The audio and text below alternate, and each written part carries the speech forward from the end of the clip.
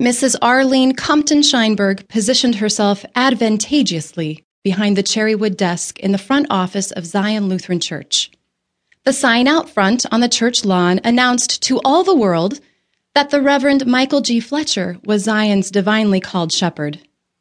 But every sheep in the flock knew that Mrs. Scheinberg was the self-appointed herd dog, and she did not care for the looks of the two wolves in wrinkled suits sitting expressionless on the chairs along her east wall. The man on the left, with salt and pepper hair, wore a blue suit coat, but no tie. Mrs. Scheinberg scrutinized the exposed top button of the man's shirt over her gold-rimmed glasses, while simultaneously editing the bulletin for the upcoming Sunday service. A man should finish dressing before leaving the house, she grumpily thought. The young man on the right appeared to be growing a beard for the first time. The blonde hair on his chin, however, was growing much faster than the hair on his red cheeks, leaving him looking oddly like a rooted sweet potato. "A job half done is a job undone," she quipped under her breath. She picked up her red pen and made a large, annoyed check on the bottom of page 2.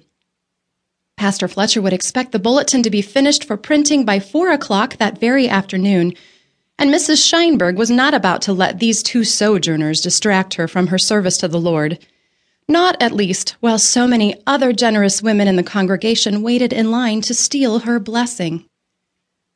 Just last year, Miss Geraldine Turner, after catching a misplaced appositive in the bulletin announcements 2 Sundays in a row, made a point of suggesting to Pastor Fletcher that perhaps Mrs. Scheinberg would appreciate some help proofreading the bulletin every Thursday afternoon, between 3 and 4 o'clock, to be precise.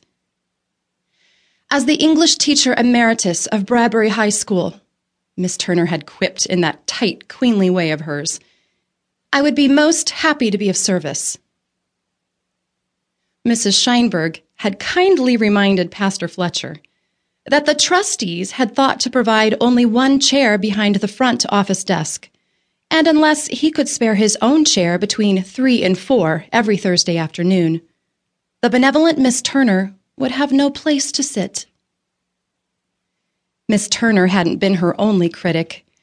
This past December, Mrs. Thomas Edison Bradbury III had dropped by the church office one Monday morning to express her sorrow and regret at the misspelling of her husband's ailing mother's maiden name in the prayer requests. She had even provided her own marked copy of the bulletin for Pastor Fletcher to keep, and she meaningfully handed Mrs. Scheinberg a copy of the Bradbury County Home Extension Office's recent publication, The Life and Times of Bradbury, A Complete History. "Oh, no, I insist you keep it for free," Candace Bradbury had fluttered, her counterfeit smile pushing sideways against her ample cheeks. "You will find it to be a useful resource in the future. The correct spelling of every name of every one of my husband's relatives is in there. I know. I edited the book myself." Mrs. Scheinberg had made sure to tie a festive red and gold ribbon around Candace's miserable book before giving it to Pastor Fletcher as a Christmas present. Even the sweet widow of the deceased Pastor Gardner had offered her proofreading services just last month.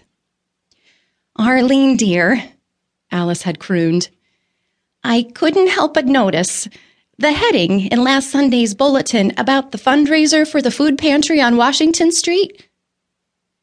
Mrs. Scheinberg had not bothered to look up from the magazine she was perusing. "I double-checked the date and time, Alice. It's correct." "Well, dear," Alice stumbled, "it's not the date and time to which I'm referring."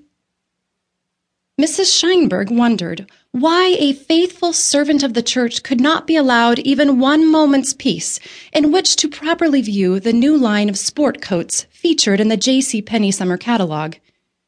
She sighed from her hips, put her glasses on top of her head, and gave Alice an eyeful of feigned civility. "You see," Alice blushed, holding out the bulletin in question, "it says, 'Come and support our tasty food pantry.'" Mrs. Scheinberg hadn't missed